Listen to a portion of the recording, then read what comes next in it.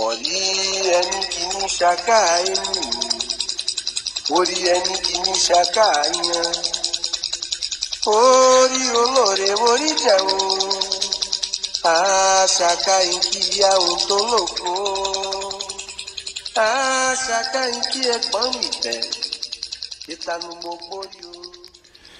Orunmila reunió a todas las divinidades en su casa y les hizo la siguiente pregunta.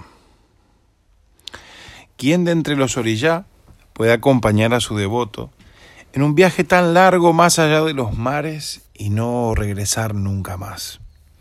El primero en responder fue Oriyá Yangó y le dijo que él podía.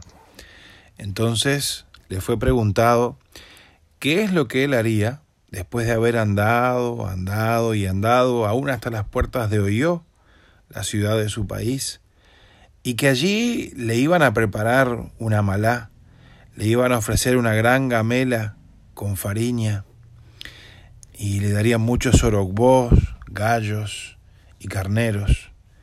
Entonces Oriyá Yangó respondió: después de llenarme, voy a regresar a mi casa.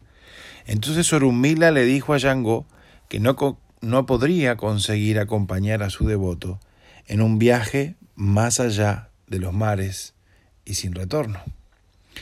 A los que iban entrando por la puerta, Orunmila les preguntaba: ¿quién de entre los Oriyá puede acompañar a su devoto en un largo viaje más allá de los mares y no volver nunca más? Oyá respondió que ella podría. Entonces le fue preguntado por parte de Orunmila qué es lo que ella haría después de caminar una gran distancia, caminar y llegar a la ciudad de Irá, al lugar de sus padres, donde le ofrecerían una cabra bien grande y le darían un pote de cereal. Entonces Oyá respondió: después de comer hasta satisfacerme, volvería para mi casa. Entonces fue dicho que Oyá tampoco podría acompañar a su devoto en un viaje sin vuelta, sin regreso, más allá de los mares. A todos los Oriyá reunidos por Orunmila les hizo esa misma pregunta: ¿quién de entre los Oriyá puede acompañar a su devoto en un largo viaje más allá de los mares y no regresar jamás? Obatalá dijo que él podría.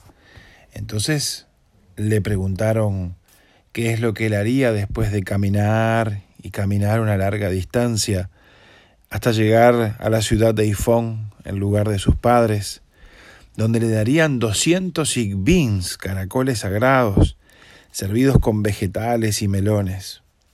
Obatalá respondió: bueno, después de comer hasta quedar saciado, y yo regresaría para mi casa.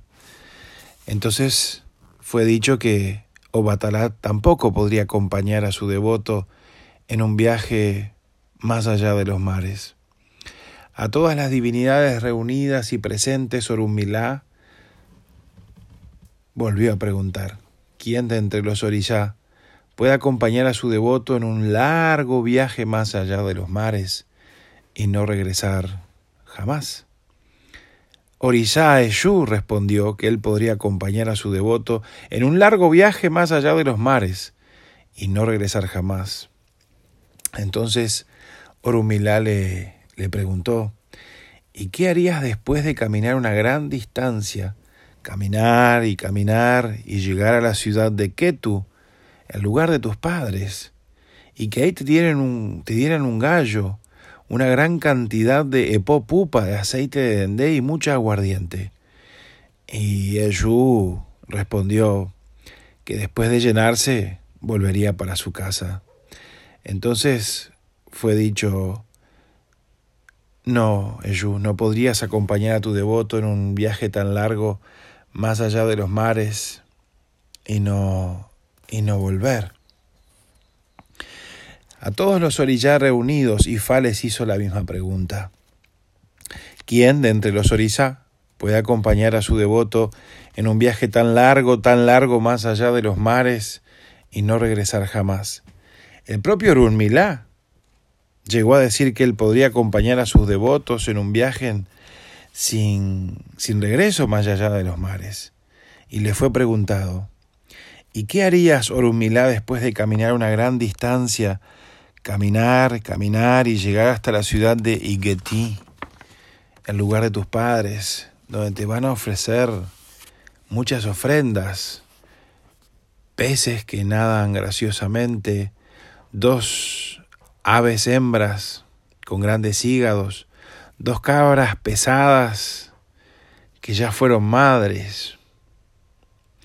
Entonces Orunmila preguntó si también le ofrecerían oví, y le dijeron que sí, y él dijo: bueno, después de satisfacerme, volvería para mi casa.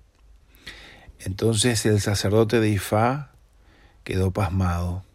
No sabía qué decir, porque simplemente no entendía lo que estaba sucediendo. Entonces dijo: Orunmila, yo confieso mi incapacidad. Por favor, ilumíname con tu sabiduría. Orunmila, tú eres el mayor, y yo soy tu seguidor. ¿Cuál es la respuesta sobre quién entre las divinidades puede acompañar a su devoto en un viaje sin regreso más allá de los mares? Y Orunmila habló. La única respuesta es Ori. Solamente Ori puede acompañar a su devoto en un viaje sin vuelta, sin regreso, más allá de los mares. Dice Orunmila: cuando muere un sacerdote de Ifá, dicen que todos sus objetos de adivinación deben ser entregados en una corriente de agua. Cuando muere un devoto de Yangó, dicen que sus armas deben ser entregadas. Cuando muere un devoto de Obatalá, dicen que toda la parafernalia de él debe ser enterrada. Dijo también Orunmila: pero cuando los seres humanos mueren, la cabeza nunca es separada del cuerpo para el entierro. No, allí está Ori.